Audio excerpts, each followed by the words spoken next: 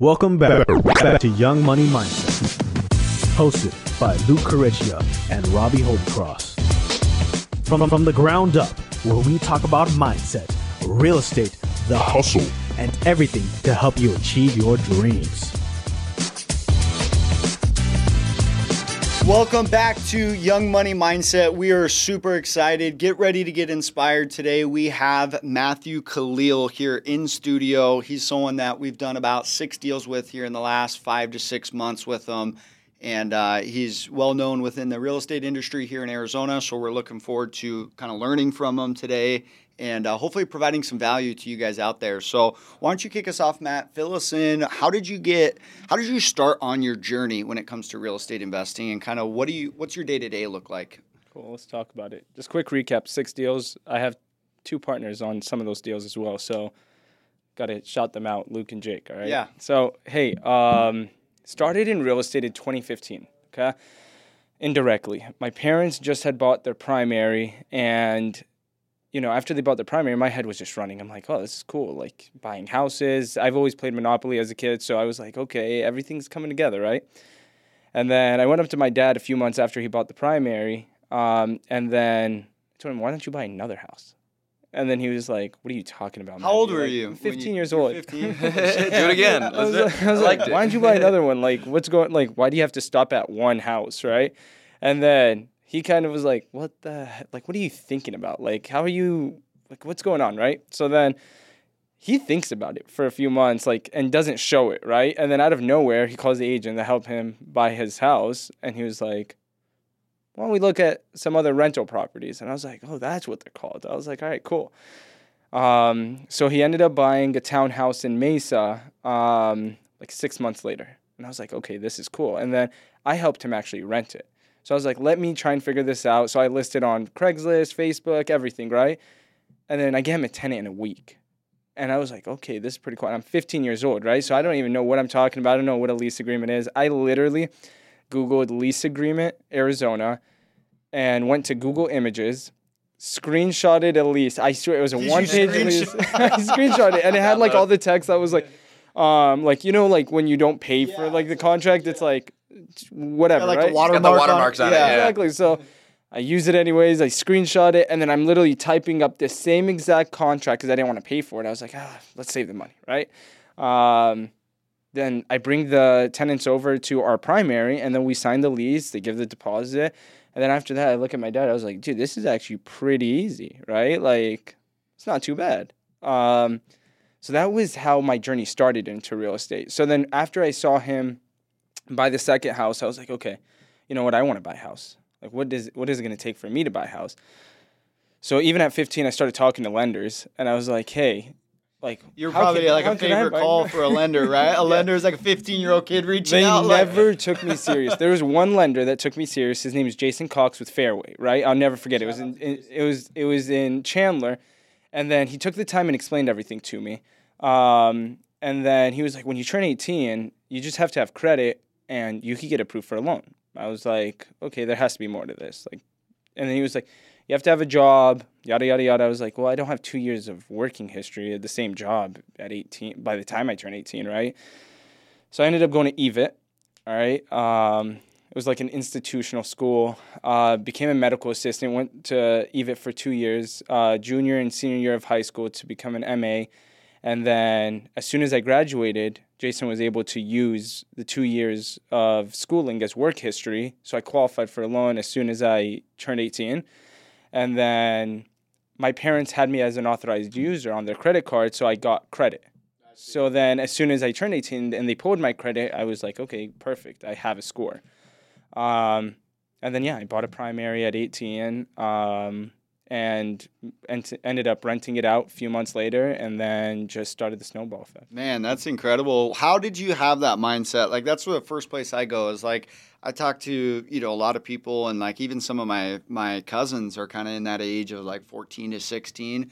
And I try to talk to them over Thanksgiving regarding how do we get you guys set up buying rentals and that whole journey. And they just weren't into it. So why do you think you were into it at such a young age? Was it something you saw? I mean, obviously you saw your dad do it, so There's that, but I mean, I think it was just super different just because my upbringing was not, Matthew, you want this? Let's grab it, right? You want, like, I was never, like, spoiled as a kid, right? Thank God I was, like, I didn't live a terrible lifestyle, right? It wasn't, I don't want to make it sound, like, terrible, right? But at the same time, like, I was hustling since I was, like, 10 years old.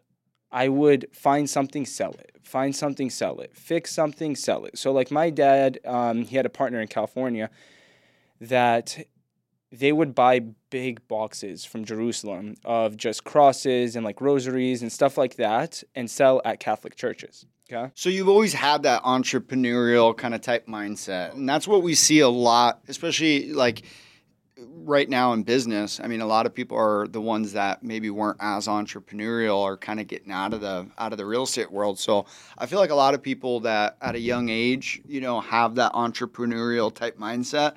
Those are the guys that typically go on to start businesses. So fast forward, you start buying rentals at 18, which is awesome. I mean, anyone out there watching, like, should definitely be looking up to you at 18. I don't know a lot of people that have purchased rentals. I'm serious. A lot of people don't realize, too, that you can use that 2 years of school and college as your work history, Yeah.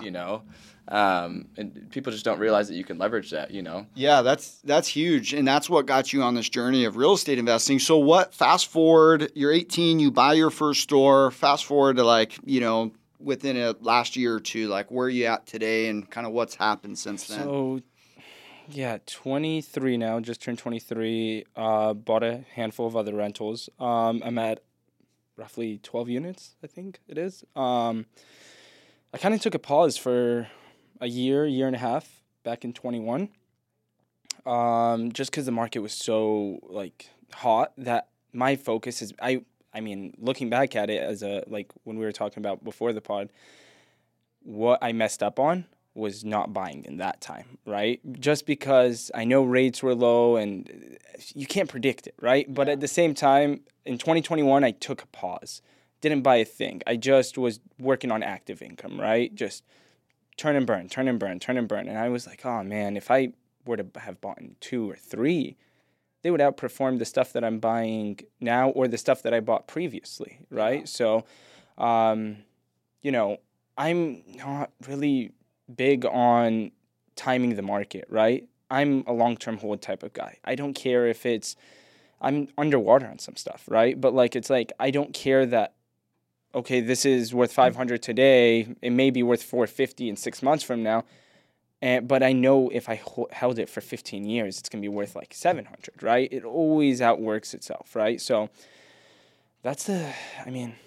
No, that's really cool because, I mean, I think a lot of people get hung up on real estate investing and they're like, what about the market? What if the market goes down? So I think it's a good refresher for people in the audience to hear that, you don't have to always have a large equity position in a property. Typically, when you purchase a property, you're not going to step into a shit ton of equity unless you're buying it wholesale from me, like Matt does. Absolutely. Then they're deep, right? Yeah, then he's deep on it. But a lot of stuff, in all seriousness, you're going to be a breaky, you're going to have very little to no equity. And then obviously once you factor in the costs of actually selling the property as well, the 4%, 6%, you back that out of it. Typically you're going to be underwater for a little bit. So it is good to stay focused in on that long-term mindset. One thing I think a lot about, though, is you never want to be a forced seller, Matt. You never want to be in a position where you have some negative equity and, you don't manage your finances well, life event happens, something comes up where you're a forced seller at the not opportune time. So how are you positioning yourself? Because I know that's on a lot of people's mind right now, especially with the way the market is. How are you positioning financially right now? So I won't buy rentals just to buy rentals, right? There are, like I said, some rentals that are underwater, but I'm offsetting it by other rentals that are, doing well, right? And there is an equity position in them. I kind of look at a portfolio as a whole, right? So it's like, okay, total value X, leverage is X, this is my equity position, right? Because once you hit a certain number, then it's like, okay, you could go portfolio loan your stuff, right? They're not really hung up on that one house. They're more so like, okay, well, he's giving us these 7 other houses that have 50% equity. Yeah, this one's at 90%. Cool. Let's just bundle them all together, and the portfolio still performs well, right? Yeah. But my position right now is like my mindset right now when I underwrite a deal or I'm looking at any sort of real estate or anything like that is multiple exit strategies right now. So it's like if I'm buying something as a rental, for example, if I'm buying a BRRRR, I want to make sure I underwrite it properly to BRRRR it. If I can't BRRRR it, can I flip it, right? And if I am going to underwrite on a flip, as crazy as it sounds, my appraisals on BRRRRs always come in higher than what I could end up selling the property for, right? Yeah. Just because of the way the market is, right? So my flip number, I have to underwrite it and make sure that I'm at least good there. I'm good on my BRRRR numbers. And then other than that, rentals. I know there's a lot of people out there, and I'm just not throwing shade at anybody, but like when people tell me, oh, I'm going to buy this rental, it's going to negative cash flow for 3 years, but it's only like $200 a month. And I'm like, what? Like, I get it. The tax advantages, all that stuff, right? I'm aware of all that stuff, right? But like me personally, I would not put myself in the position where it's like I'm just burning $300 a month so I can go and do a cost seg or whatever and depreciate it, and then, I made money indirectly. And it's like you did, but you didn't, because you could just wait for a better deal. You know what I mean? Or something that at least breaking you even or something of that nature, right? So I'm avoiding those deals, okay? Yeah, and that's something I've done recently because I did buy one that was a negative. I had negative cash flow. I was like, fuck, every month I see that payment come out and the rent come in. I'm like, God damn it. But I agree with you because I think at the end of the day, I look at it as a portfolio, right? And the ones that are, $800 a month cash flow, if you're eating $150 on the other one, you can sleep well at night knowing that. I guess where I go is the long-term appreciation on some of those. So like if you're able to buy a deal, let's say that is a break even, would you do something that's a break even that has a great rate that you can maybe do like, a 4 to 6 year hold? Do you do any of the balloons and stuff like that? Yeah, like a sub 2 with like a 5-year balloon. Would you do something like that? Because I try to avoid the balloons. I think balloons are for parties, not real estate. I tell sellers that all the time, when they're like, oh, we need a 5-year balloon. I'm like, that's not going to happen. Yeah. Balloon, to answer your question, I'll avoid everything with a 5-year balloon. Unless I'm buying it at a no-brainer price, that there is equity, right? So, then it makes sense, right? But on a sub 2 deal, even if it's breaking even, I still wouldn't buy. Even put the balloon aside, right? Say it's amortized on 30 years and you're just writing that seller's loan, right? If it's still a break even, but my entry is like 30, 40 grand, I'm not into it. Yeah. But this is just personal preference, right? I'm with you on the portfolio and the big picture, right?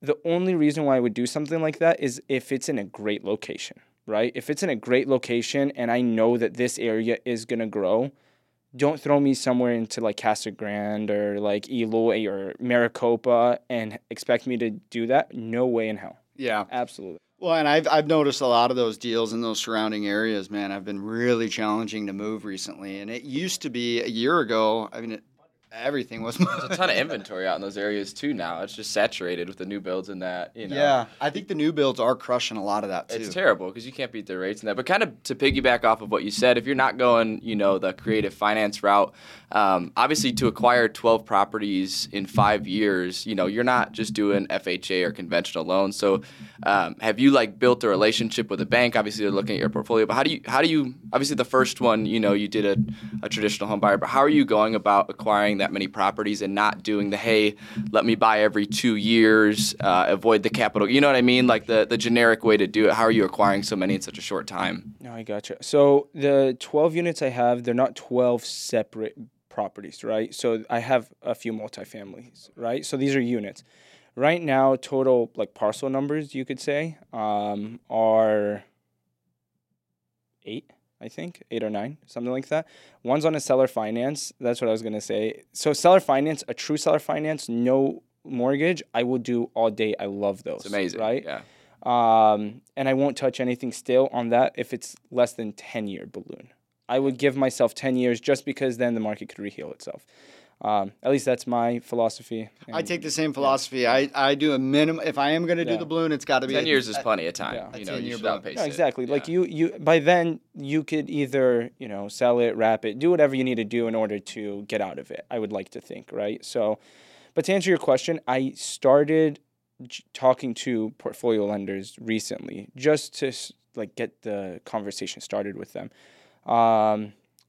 Cuz that Fannie Freddie only gives you 10 loans, right? I've heard people saying that they start causing you problems at 8, right? Where they'll start, pricing will just get less attractive, right?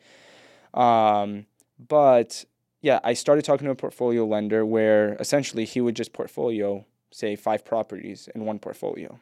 The lowest amount of properties he could put in a portfolio is 5. He'd go up to 10. For each portfolio. So that's something that I'm looking into. Hopefully here in the near future, I'll have more details on it just because I haven't pulled, the trigger on it quite yet. Just because, again, the hard part is I have some good rates on the other stuff that I'm holding. So if I go portfolio all these ones together at a high rate, it's like, oh my gosh, like what, you know what I mean? Yeah, no, absolutely. But like early on, like let's say you're out there listening to the pod and, maybe you own one house and you're like, man, I want to buy my other, my second door. I think where Robbie was going is like, are you using conventional loans? Or from my understanding, I think you're burrowing into a lot of these deals, right? So like after that first one you bought at 18, how did you acquire the second door? So first one, 18, conventional. Second one, conventional as well. So I just did primary. Did you go 20%? Oh, primary. What was your time period between the first and your second? 6 months. 6 months. So 10% down on the first one, 5% down on the other one. And keep in mind, my first one, I wasn't an agent yet. My second one helped me out because I took that 3% co-broke, 5% down, 2%, and they paid for all my closing costs. So essentially, I was 2% into this thing. My third one, 20% down. So I used to be like, that's what I was going to get into. I used to be the guy that was like, dude, I'm just an investor. Like, so what? Like, I saved up my money. I'm going to blow it all on one rental. If I knew what I knew back in 2020, because that was my last one I ever did that mistake on was 2020. I'm not upset about it. It's one of my favorite properties, but it was just very eye-opening. You know what I mean? It was like, if I knew what I knew today, I did not need to bury just shy of $90,000. You know what I mean? Yeah, into one door, yeah. So, but all of mine are conventional. Okay. Every single one. I don't have one DSCR loan. Everything is Fannie Freddie for right now. A few properties I partnered with my parents on. So Mulberry, I bought from Luke. My parents and I partnered on that one. They put the loan in their name. We're all on title. Just so I could start offsetting the loans, right? Smart, so I was like, okay, you know what? Let's do this one together. You do the loan. I'll take the property down, buy it from me, do whatever you need to do. And then that loan's in their name. And we just wrapped up one yesterday. That refinance just closed. And that one is under my parents' name as well. So I'm very blessed in the aspect of like my parents are more than willing to help out and wherever they can. So that definitely helps. So like to offset some of the loans, my parents put them in their name. That's huge. And if you're out there listening and you're thinking, man, I need all this money. I need $90,000, right, to buy my first rental. Like where Matt was going with that is, you don't need 20% down to buy rental properties. I think it's one of the biggest mistakes early investors make is they think, oh, I need to save up or I need 2 years under my belt at this current address and I need to go out and buy it as a primary. So is there certain strategies you're using? I know we've looked at a lot of seller financing. I know we had a conversation about 2 months ago, actually, about some interest-only loans and stuff like that. So why don't you share, like, to the audience out there, like, if you're thinking about buying a rental, but you only have, let's say, $30,000, is there a perfect? Is there a possibility to buy a rental for 30? Absolutely. So there was a deal that I was negotiating. I think we talked about it. The one in Chandler, stucco tile, nice house. That house was listed on the MLS for $555,000. Okay, pretty much ARV. Right, if anything, a little bit over what it was worth. Right, seller would only carry. She did not want to sell it traditionally, just because she didn't want to deal with the capital gains. Right, and she was very sophisticated. Like she knew what she was doing.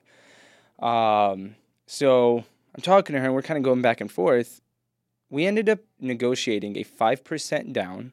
Okay. Keep in mind, I'm getting paid 2.5% commission on this, right?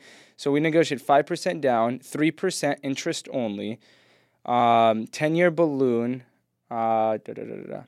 interest. My interest payment will recast anytime principal payment is made. So it's not done like if I make an extra $100 today, it's recasting that principal balance after that $100 has been paid now. So everything is just, I don't know. I thought it was cool. So I'm recasting the rate every single time I make a principal payment. That one's on a 10-year balloon, and that might total all in. And this is if you're a realtor watching. This is the number for a realtor. But my total all in to that was $12,000. Wow. $15,000. That's incredible. So you heard it here, guys. You don't need $90,000 to buy a rental. It's one of probably the biggest myths we see out there when it comes to real estate investing, when it comes to long-term rentals. But why don't you explain what a recast means? Because people out there in the audience, even agents, I talk to a lot of real estate agents. They're like, "What's a recast?" So why don't you break down the recast? Just a quick 101 overview. So recast is essentially if the easiest way for me to kind of explain it is going to be if I'm paying 10% on $100, right? That is $10, right? If I make a principal payment of $10 additional, so now my loan amount is $90 and I'm paying 10% on that, now my payment is $9. So it's constantly going down as I'm making an additional payment on top of my minimum payment of that interest only. Yeah, I love it. And the way I break it down to agents is very similar. It's like, hey, if let's say I'm paying you 5% on $100,000 and I call you tomorrow and make a $10,000 principal payment, now I'd only be paying 5% on $90,000. So it's going to reduce that interest I'm paying monthly. Not to mention your client could get a call, and say, hey, guess what? You got a check for $10,000 or, So there is benefits on both ends, especially for the investor and then also the person holding the note too.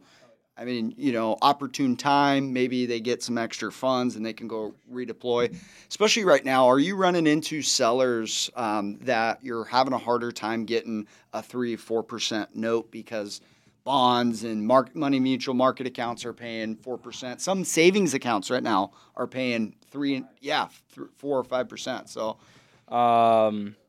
yes and no. So definitely, it's always hard to get a 3% rate, right? I don't want to make it sound like it's easier said than done, right? I think it all falls back to purchase price because at the end of the day, it's all an equation, right? If you take, Jared Vidal's? Yeah. Jared Vidal, stud of a guy. If you need seller finance, talk to him, right? He, essentially, you could take out interest rate, you could take out everything out of the equation, right? And just negotiate, for example, a payment you want to make. Forget about interest rates, right? The rate is just part of, at the end of the day, when I look at a seller finance deal, I really don't care about purchase price, obviously within reason, right? And I don't care about the interest rate. I look at what is my down payment and what is my debt service and what does this property rent for? If there's a return that is good to be made there, then it's a deal to me, right? So that's my biggest thing. It is of course challenging, because the people out there that just don't understand the market, you're trying to pitch a 3% interest rate. They're like, you're out of your mind. You can't even get that or anywhere near that in the market. Why do you think I'm going to give it to you, right? But then it's if you inflate the purchase price and then give me a 3% rate, it just sounds better to me, but I'm paying it in interest because I'm paying you more for your house, right? Yeah. So essentially, it's like me getting a 4.5% or 5% interest rate, but on 50, 60 grand lower of a purchase price, right? So that's the best way to look at it. I think it all falls back down to payment, terms, and rents, and obviously the cash that you're going to bring to the table.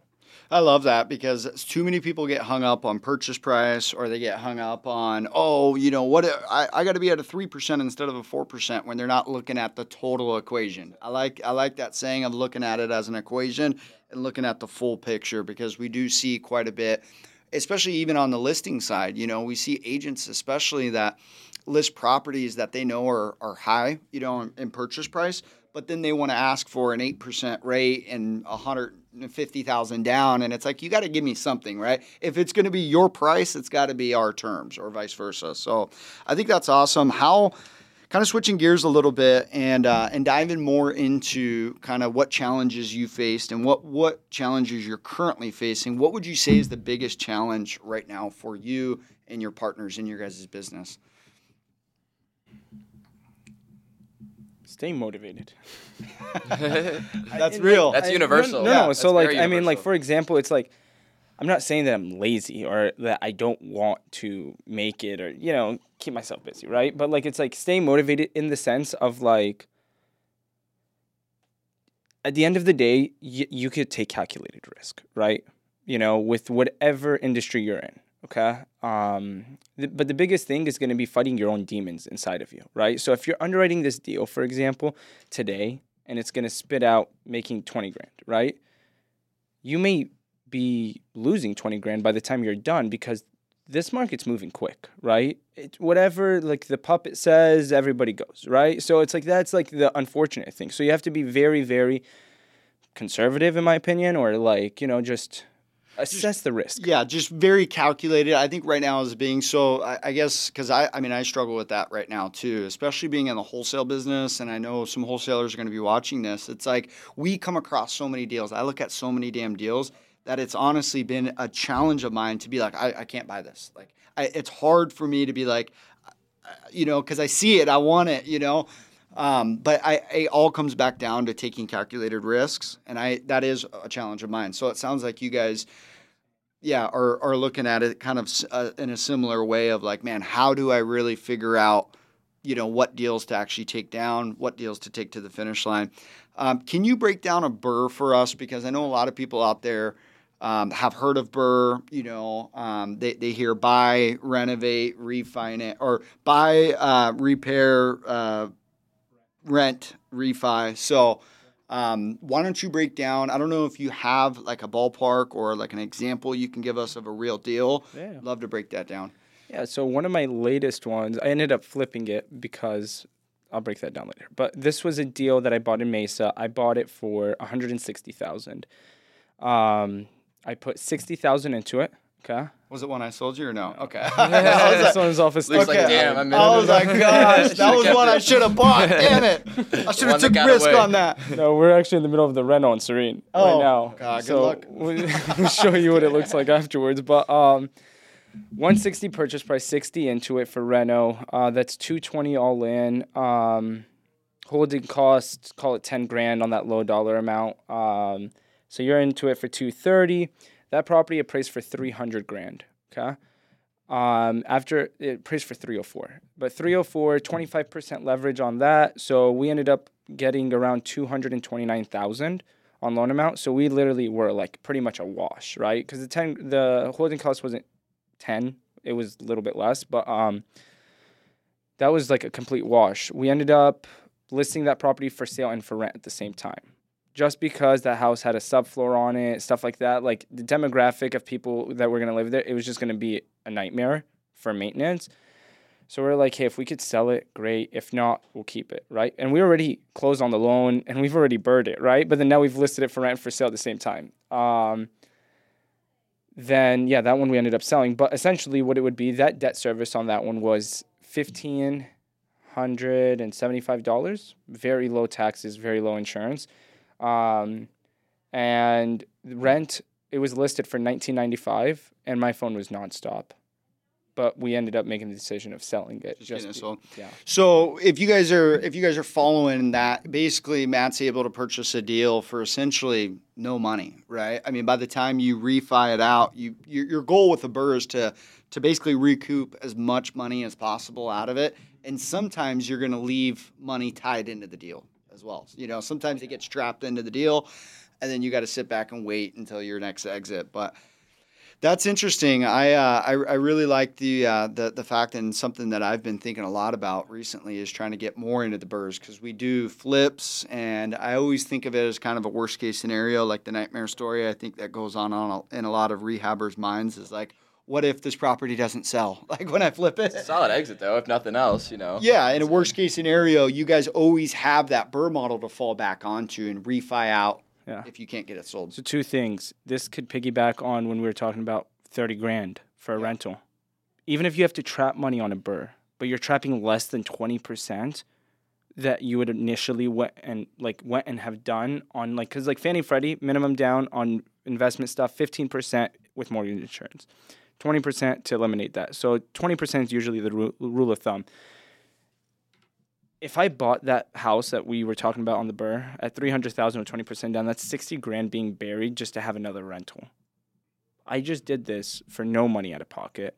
If I did end up keeping it, right, or even if I trapped and the appraisal came in low, 275, whatever, I'm trapping 20 grand. Yeah. It's still less than 60. Yeah, it's still less than 60, and that's what's going to allow you guys to scale. I hear a lot of times people are like, man, I just feel stuck. I got 1 door, I got 2 doors, I got 5 doors, whatever that number is for you.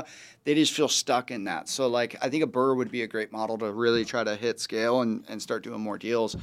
What do you have, Robbie? Anything in terms of the real estate side? I know we're kind of coming from more of a traditional background in real estate. So most of what I do is all traditional. So I'm always curious, obviously when we have people on, kind of what else you do. So I know as far as just earned income, I mean, obviously a rental property is going to give you some passive and things like that. But what else are you doing to get out and earn dollars to go and make these moves? Because a lot of the people listening, I mean, they're really not, they don't have a lot of the leverage or the resources, that some of us are fortunate to have. So coming from a ground level, how are you building up to maybe get the funds for those first couple? So for the past few months hasn't been well, but this is what I was doing prior to that. Flips are great. Flips, they're always nice. But again, just because of the market, there's flips that we underwrote to make X, ended up losing, right? So either way, flipping is a good one. That is something we do. Wholesales, we'll do them. If we have the right opportunity, we will do them. We never daisy chain deals. If we commit with Luke, hey, Luke, we are taking this down, we are taking it down. If we end up selling it afterwards because we had a good opportunity, whatever, then that may be a case, right? But anytime I commit to a deal, I'm taking it down. You're going to see me on the HUD, right? And just one quick side note on that, and it's not, and just to clear the record, I think Matt's strategy and the way he goes about that is super important. The biggest thing is not that you're going to daisy chain the deal, but just being transparent with the wholesaler you're buying from. If you are going to daisy chain it, don't say you're going to close it and my name's going to be on the HUD. Yeah. And then there's fucking 5 assignments after you. Just be transparent about it at least. But go ahead. And a lot of people in this industry are happy for other people to make money. 100%. Yeah, they're never they're looking in everyone's pocket, unless you're the guy that's trying to nickel and dime Luke because you could go move it for 20 grand when it's you could have bought it at his price and still moved it for 15. Right? That's okay, dude, come on, relax. Yeah. But, so wholesales, flips, the rental stuff. Other than that, that's pretty much the main stuff. I do traditional stuff. My business did start on the traditional side. I started commercial real estate, but then my church and the people around me are the ones that helped me, really thrive in real estate when I first got into it. Yeah. Thrive, no pun intended, right? Thanks for the shout out. But, so traditional real estate has always been good for me. For the past few months, it's just been slow just because of rates, obviously. But there will be a traditional deal every here and there where I'll help a family friend or somebody get into a house. So that definitely helps.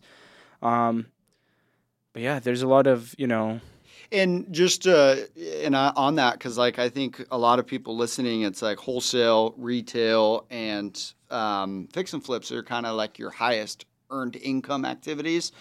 No? Yes and no. Why is that? Rent or time? Or it's just time. So it's for example, a flip. In all honesty, flips, I'm not a big fan of. I do them and I enjoy seeing the before and afters. But I'm not a big fan of okay, this is going to be 90-day money from now, 120-day money from now. You know what I mean? And it's and this is on hopes and obviously calculated risk in order to make that money, right? But, I love the traditional side where it's I'm going to help this seller sell their house. I'm going to help this buyer get into a house. I have no money at risk. Yeah. Right. It is time, which is money, whatever, but it's essentially no risk, right? So. Yeah, no, I agree with that. There is something to be said about the no risk. You know, when I represent someone, I was thinking about it the other day. It's like, it's not my earnest money going. it's like, I'm not tying up 10 grand. It's a lot easier to write that contract and everything else. Yeah. So, I mean, but like, at least for me, like, I know flip is definitely one of the highest earning income opportunities I have at my fingertips, and then wholesale, then retail. But like, the way I always try to translate it is like, you could take your flip money, and as long as you're able to position yourself with that, I mean, even one flip, what would you say on average you guys make on a flip? Like, on average, I know some are going to be, you know, super duper winners, some are going to be losers. 45 to 50 is kind of the number. Yeah. So think about it out there. If you could do one of those, you know, two of those a year, I mean, them, right? Yes. On top of everything else. But like you said, that 90 days too, you know, real estate markets can change in 90 days, like big time, you know. And like you said, you can get caught out there sometimes too. And we know plenty of people that have, you know.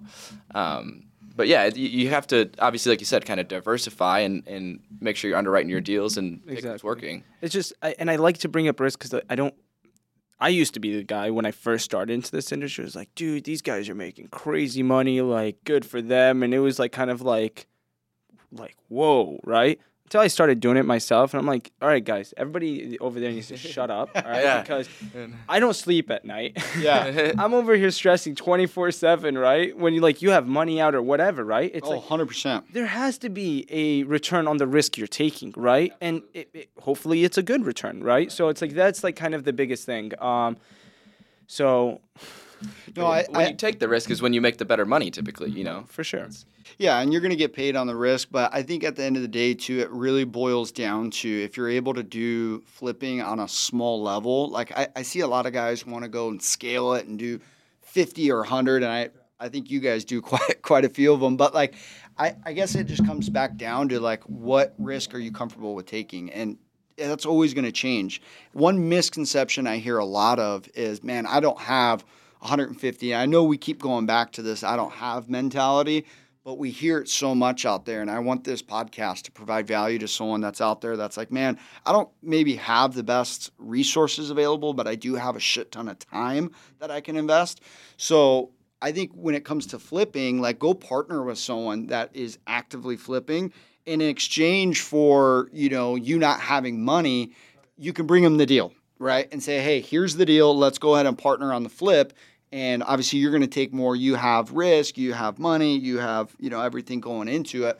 But then that way you can learn and get a good mentor that can walk you through it. Because I think if you really learn flipping the right way, I think it can be a huge thing that serves you and your family really for, I don't ever plan on stop flipping. I mean, I'm sure ebbs and flows and, you know, we'll do more, we'll do less, but I think it's one of those deals where, like, you prove it to yourself that it's real, and then you're like, shit, man, this is going to be a good opportunity long term. Sure, absolutely. I mean, it goes back to the equation. As long as you buy right, it's always going to work out. You know what I mean? Yeah. Everything always sells. It's always at the price. Tell us what, if you don't mind us asking, Matt, what's the most amount of money you've made in a year?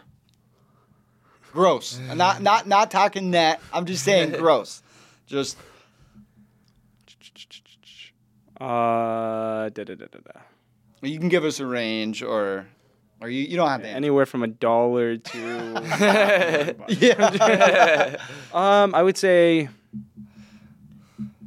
300. 300. Okay. So, and I think that's something too. Like, if you're out there looking at people on Instagram or social media, and you think, man, these guys, you know, have it made. It's like when you look at the top line number, let's call That's it. not net. Yeah, exactly. Let's call it 100, 200, 300. It's like, what are you walking away with at the end of the day? Because, I mean, just piggybacking off what we were talking about on the flip side, I'm learning right now that taxes are Gains are real real. pain in the ass. Yeah. It's different when they subtract it at the end of the year. Yeah. So, and then just learning, you know, and learning and what one thing I should have done better is surround myself with better accountants, better tax people. I feel like we all kind of start off at a level where we're not making a whole lot of money, so we just kind of go to, hey, you're a buddy's friend's mom, you're a CPA, like, can you do my books? But we never really, progressed to that next level. So that's one thing I've done is go back through, hire a new accountant. Dude, they're worth a lot of money too. They're worth good money. Oh, yeah. And it ties into the taking calculated risks Oh, because sure. I was never able to really, I heard, take calculated risk, understand your numbers, be able to underwrite deals. And I understood all of that, but I was still at the end of the night like, fuck, what am I missing? Like, what is it? And I was missing the accountant side of like, hey, this is P&L, this is what we brought in, this is what we love, and just really looking at it from an overview and then like, even like a chart of accounts. I never knew what a chart of accounts was. I never knew that you could look at a balance sheet and all the things that go into the accounting side. What would you say on the personal development side? Is there anything, are you a big believer in personal development? Are you currently reading any books? Are you listening to any good podcasts right now? My biggest thing is, this honestly started like a week ago. I want to get closer to church again. Since I was a kid, I've always believed in God, Christian, you know what I mean? And I've for the past week, 2 weeks, I just was like, I need to get closer to God. It's terrible as it sounds, it's like I always pray when I need something, and then I always like kind of forget when I don't, So it's like I just want it to be more consistent. That's like a big goal of mine because I do find a lot of peace once I'm going to church, praying more often. Yeah. Yep. Not just when you need it, man. Exactly. So that's like a big goal of mine. Other than that, of course, personal development. I'm always like trying to get on the podcast, the books. I'm not a big book reader. Are you like the ice bath at 5 a.m.? Dude, I love cold plunges, Correct. but not 5 a.m. Okay, Not I 5 thought you were a.m. like that No. morning routine. More like 5:30. No. Typically I'll do them at night in the evening, but I love cold plunges. Like my ideal setup at my house, once I find a primary, let me know if you come across any. Yeah. But cold plunge, sauna, steam room, kind of like a little circuit. That would that. be the goal. Yeah. Oh my gosh. I was just telling my fiance, I was like, hey, we're going to do a little addition or a little garage out back and trick that out. And that's exactly what I was saying. Dude. Cold plunge, sauna. Steam shower, need It's all that. super underrated, man. It is. Super underrated. Well, I think recently too. We've seen. It feels like everyone's doing the ice baths now. It's just like We can buy them for $100 now. Yeah. Oh, The can little you? blow up ones. Yeah, Oh, they're like I saw that. $109 or something. Yeah, it's they're not the guys on Instagram posting Yeah. the plunge ones. That's Yeah. like $7,000. that big white tub. Yeah, I'm not the paying white- 10 grand for this thing. Have you seen Where am I that gonna one? put that, dude? Yeah. But to piggyback on like the Instagram, I don't know why it just clicked with me, but in the beginning of the pod, we were talking about why entrepreneurs, like how you really became an entrepreneur, right? And how it starts like when you're young and you're just like a hustler, right? I think the hard part about today's time, and again, this is just my personal opinion, is just I feel like people think of real estate as a trend. It's that new cool thing. A lot of people are doing it. It's an easy way to make money. I want to go become a realtor, whatever, yada, yada. It's like, dude, none of that is accurate. You know what I mean? It's like, can you make quick money? Absolutely. You're going to put the time and the effort into it, right, in order to do it. So I think that's like a big thing for people to understand as well. Whether you're coming into this industry or you just got into it, it's like, it's not as easy as everybody makes it seem. It's not. And go into real estate with the mindset of I'm making $0 in the first 6 months I'm doing business, and I'm going to work harder than I'm currently working at my job. So if you're working 40 hours a week, say I'm going to work 80 hours a week, and I'm going to make $0 for the first 6 months. That's your time investment. But like you said, that's the time investment. If you don't have resources, leverage your time and let it leverage and start buying properties like you did. But I think it starts before that because I talk to a lot of people that are like, Luke, I don't have 6 months. I have bills to pay. I can't wait 6 months. And that's why it starts prior to you even getting into real estate. You have to be positioning yourself. If you don't have resources, you don't have anyone you can lean on, you can slowly start making that transition, slowly start saving your dollars up until one day you're like, man, you wake up and you're like, I might have 3 months worth of bills. Yeah. I think that's what you need. I think 3 months is a good number to get into it. Yeah. I've heard numbers all over the place, but to be honest, and I don't want to sound like I don't have a heart or something, but it's all BS at the end of the day, right? It's like I don't like to cut people slack where it's like I got bills to pay. If you want it bad enough, you're gonna figure out a way to make it work. I remember when I wanted just to save up money, I would be working my Denny shift till midnight before I go to school the next day just to save money for my first car, right? Irrelevant. It has nothing to do with real estate, right? But like I wanted my car, so I worked hard to get it, right? Even when I got into real estate, I was still working as an MA.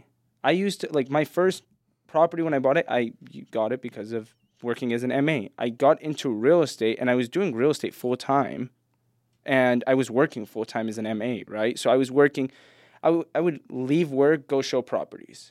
I would, during lunch, be on searches. I would do whatever I can, whatever time I had, it would be focused into that. Do you think that's something you're born with, or do you think that's something you learned, or that you is part of your character development? Because I'm getting ready to have a baby in July, and I was thinking, like, I see the guys, some like super successful people, and their kids end up doing nothing, and then vice versa. Some really poor families are, the next Bill Gates. So it's like, is that born or is that taught? I think it starts at birth, but it's not. You're not born with it, if that makes sense. So it's not taught indirect. Like, I can't teach you to go be a hustler. I can't teach you to work hard. I can't do that, right? As bad as it sounds, I need to figure out a way to make you uncomfortable to the position that you are pushed to do something uncomfortable, which is work hard, put in the time, the effort, and whatever you need to do, just because you know that I'm not going to be your crutch, right?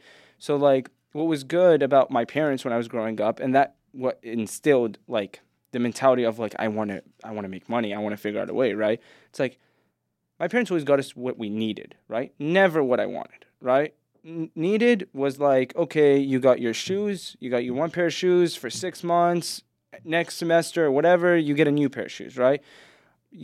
All my friends had PS3s. Dad, I want a PS3. Nope, not happening. Dude, I put signs to mow people's lawns. I kid you not, I did everything, right?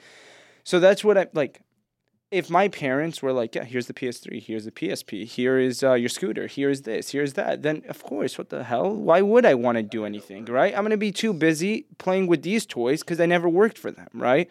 That's the big thing. When I talk to Ramonda, God willing, one day when we have kids, it's like, that's the type of, parenting I'm going to do, for my child. I will not, whether I am chilling on Mummy Mountain or whatever, right? Like, it does not matter, right? They're not, whatever they want, they're not going to get, right? Because I don't want them to grow up being like that person that doesn't value anything, right? I know a lot of people that have kids that don't value crap, right? Because, oh, I want this. Yeah, here you go, son. Just shut up. Here, take this, take this. And then they've grown to be nothing, right? Yeah. You can typically tell when you're around those people too that don't have the uncoachables. It's so obvious when you're in a room with someone that has been handed everything. Yeah. They don't have that uncoachable mindset, Yeah. You You can't teach that. You can teach people how to sell real estate and how to flip a house and things like that, but the hunger, that's within, Oh, for sure. Because like my goals is not, yes, it's a dollar amount. Yes, I would love to go and make X amount of money, right? Of course. But my goals are beyond that, in the sense of like, I want to be able to take care of my parents. I want to, retire them. I want to, take care of the people around me. I want to do a good deed for this foundation. I want to do, you know what I mean? It's not necessarily I want to go live in a $5 million house. I want to drive the Wraith, and I want to be able to eat at Mastro's every night. That's not like what I'm doing my day-to-day for, right? So I think it all falls back as well as like your purpose. There's a lot of people that just don't quite really understand what their purpose is, right? When I make money, it's not going all straight into my pocket, which indirectly it is, but it's not, right? Like I have plans with this money to go do X, Y, and Z with this that will fuel me to be like, I want to go make more money in order to go do these things, right? So that's a big thing as well. Like, and I feel like a lot of that stuff cannot be taught. I can't teach you to, hey, you make 10 grand, give half of it to, X, Y, and Z, and then give half of it here. You know what I mean? I can't do that. Yeah, you can't do it. And I think one thing that really stuck out to me is getting comfortable with the uncomfortable, and really I think as a kid develops, I think there's something to be said about, like you were saying, just giving them what they need, but not necessarily what they want. So there is that desire to, try to get out there and a little adversity, I guess, too, right? Because like I think it's good to face adversity at a young age, and as long as it's not like super traumatic or something. For sure. Like, I remember the times where my friends had things that I did not have, and it hurt you. Yeah, it did. Yeah, At the time, I was like, dude, like, why am I different than why them, me? right? Why is my But then that's the stuff that helped me be like, dude, I'm glad.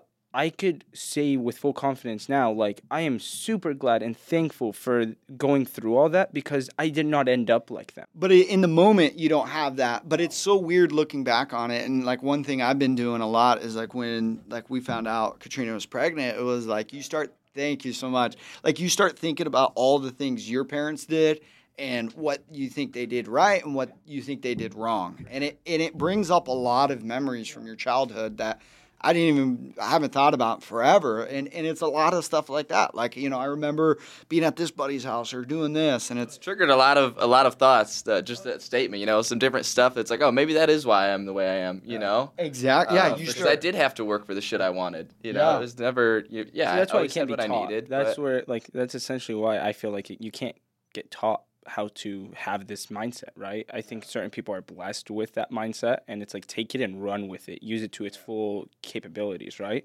Yeah. When I'm super stressed, I always think to myself, I'm like, man, I'm just grateful that I have a good mindset. I got a good mind, right? Because we think like this, right? And I think there's a lot of people don't, right? And they don't have that. And it's just like, no matter what happens in life with deals or family or whatever, it's like, man, I'm just grateful I got a good mindset because you can't buy that. You can't, that's got to be developed over time. And I think it starts at an early age.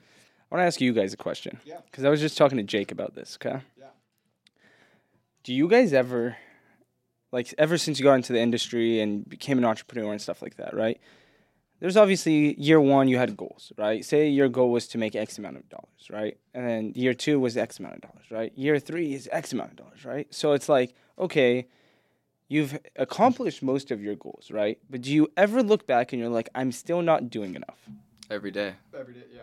It's like, oh, like, even though I hit what I said I wanted to hit, like, dude, this sucks. Like, I need no more. end. It's like a drug. Dude. You always feel like you're not doing it enough. Even if Yeah. you smash your goal, it's still like, well, maybe I should have set a higher goal because I probably didn't do enough, Well, well, not to cut you off, but like even like what I think about too is like even if I'm doing everything I feel like I can be doing, it's like what other piece am I missing? Am I not educating? Am I not doing this? It's like even if it's outside of work, there's always something else too that you could be doing. I think about that. Sometimes I drive by a fast food. Let me ask you guys a question on this. Sometimes I drive by a fast food place, or not fast food, but just anywhere, and I think, man, how much easier would my life be if I just fucking had a 9 to 5, bro? Like if I could just show up, dude, and clock in at 9 a.m., be like, hey, what am I doing today, boss?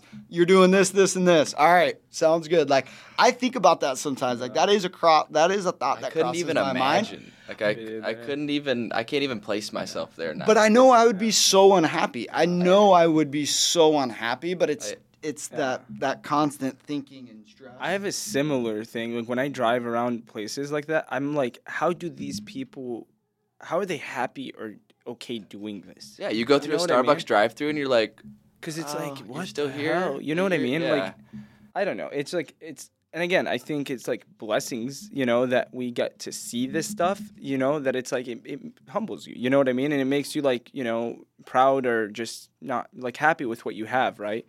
Yeah, just because like there's a lot of times where stuff doesn't go as planned and whatever, and then I'm over here thinking to myself, I'm like, man, I need to like stop complaining because like I'm like I would never, me personally, if you were to ask me 3 years ago, where do you think you'd be? I would never think doing what I'm doing today or here, doing anything or like reach the amount of success that I've had now. Never at all. That's refreshing to hear because I feel like I talk to some people that are like, man, I always knew I was going to be successful, No. But it's refreshing, and I think it's refreshing for our audience to understand, like, even if you have those doubts and you don't know if you're going to, have any success, like, that's a normal thing, right? We all kind of have that insecurity or that doubt. Yeah. It's important, too, though, to look at the gap behind you, too, because the gap in front of you is infinite, so you're always going to feel less. But if you look at how far you've come, You know, it's easier to be grateful in that sense, which I think I lose track of a lot of times, is being grateful for how far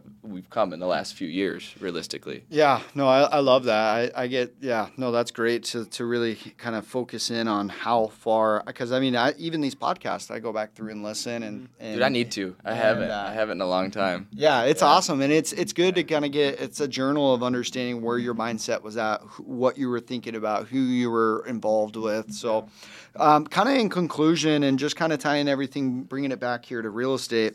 What do you think about this market? I know it's on everyone's mind right now. I know we've been talking about it a lot as a team.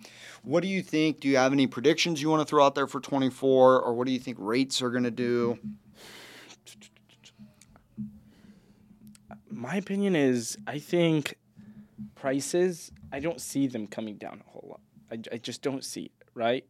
Here, at least in Maricopa County, and the main cities, right? Outskirts, they're outskirts. So it's like, the demand over there is obviously slowed down since there's more opportunity here in the big Metro cities, area, right? yeah. So I want to say that prices are going to pretty much stick where they're at. I think we're going to have like a stagnation, or what is it called? Stagflation. Yeah. Where it's like it's just stagnant, right? Where it's not going to go up, it's not going to come down. I could see stuff start moving because like I'm on the MLS every single day. The amount of units available goes down every single day. Does not go up. So that's definitely a good sign. Rates, I think they're going to start coming down. A lot of people don't know this. I'm a mortgage lender as well. So yeah, I think rates are going to start coming down. But yeah, I think it's going to be a solid year next year. I think it's just going to be more predictable, other than the roller coaster we were in this year, where like if you bought in January of this year, then by July, it was like, okay, price, did it come down? Did it stay the same? Like it was just so uncertain. You didn't know what was going to happen, right? And I feel like a lot of people pulled back because like rates did reach like a peak, right, of like just shy of 8% or 8% for primary. So that's like it's tough. Like right now, I'm seeing people get quoted like 6s, So like that's pretty reassuring to see. So yeah, I think rates kind of come down a little bit, and then kind of just I think it's gonna be just a healthy market, just because of demand. Demand's still there, and inventory not as much as it needs to be. It's still not balanced. Yeah. I mean, we need to be at 20, 21. But. Well, I always go back to the fact that there's so much low interest rate debt out there. I don't think we've ever seen a period where we've had an all-time low of a 2 followed by a sharp increase to 8. So I think there's, with all of that low interest rate debt out there, I'm hoping, people are going to hang tight, and it's going to help with our inventory, which ultimately I think is what's going to save this market long term. Is like, without a doubt. I think if a lot of these low interest rate folks out there started selling, I think we might start seeing a lot more inventory. Any of them are going to start selling. No, I don't see it either. Just because like they could rent their house, they could do whatever they need to do. If they need to leave, they could throw a tenant cash flow beautifully. You know what I mean? So. Yeah. I don't see that happening. And the other thing that I keep an eye on is like what's going up, right? Vertically. Everything is freaking apartments. Rent. Like everything is apartments. So like it makes me believe that single family homes are going to be way more valuable than they ever have been, just because they're not building as many as they used to here in the cities, right? Every corner is a damn apartment complex that's owned by a fund or whatever, right? That is just going to keep them and rent them, right? It's going to drive rents up, but if you could get your hands on single family stuff right now that's affordable, me personally, that's the play. Hold on to that stuff, just because I feel like there is going to be a lot of value in that asset class. Just seeing what's going vertical. Yeah, and then really, I mean, especially too, folks that maybe aren't from Arizona. I mean, we're seeing a lot of builder, or not a lot of builders, but one builder in particular that I can think of, Like interest rates? Doing the build to rent model, where they're building entire single family homes. Have you seen that out by the 303? Full neighborhoods. No, not 303, but there is 2 communities going up in Gilbert that are built to rent. Are there really? I didn't know they were on the east. I thought they were all doing them on the west side. But so there's 2 that are, and these are small single family, right? But Greenfield and Ray Oh, I've seen those on the Yep. They That look over the corner. highway or look over the road there. Yep. Those are all built to rent. And then Sam's Club off of Gilbert Road and Baseline. Yeah. Right there, there's a lot. They're already up. Those are all built to rent as well. Same builder, I believe, because it's like this same style. Yeah. Yeah. So I mean, in that, but that's a great observation because I wasn't even thinking of it like that. With all the multifamily they're building as well, and then all the some of the single family even being for rent, not for sale. Oh, yeah. What does that do to single family long term? Yeah, I think that's huge. What else do we not know about you, Matt, before we let you get going, man? We appreciate you coming on today. Appreciate you guys. I never knew you were a lender. What the hell? Hooking up with the loan? Nobody really knows that. I honestly got it just so I could get better rates on burrs. I kid you not. I kid you not. He's an agent, he's a wholesaler, and he's a lender, taking the commission. But no, man, that's about it. Just any words of advice? Anything you want to give to someone out there, maybe starting off or thinking about? Keep going. Keep going. I love it. Just keep going. But yeah. I love if it, you guys man. Need anything, just always feel free to reach out. Yeah, reach out to Matt. Appreciate you coming on, brother. Yeah, we appreciate you coming in studio. Reach out to Matt. He's got ton of. He's a wealth of knowledge. So make sure you guys, DM him. Reach out and see if he's willing to help you look at a deal or kind of share his advice or his mindset on deals. I've done it. I think there's a lot of value in having people that you can call that you trust and bounce ideas off of. So make sure you guys leverage that. And I hope you guys have a great holiday. Take care, guys. Deuces. Peace.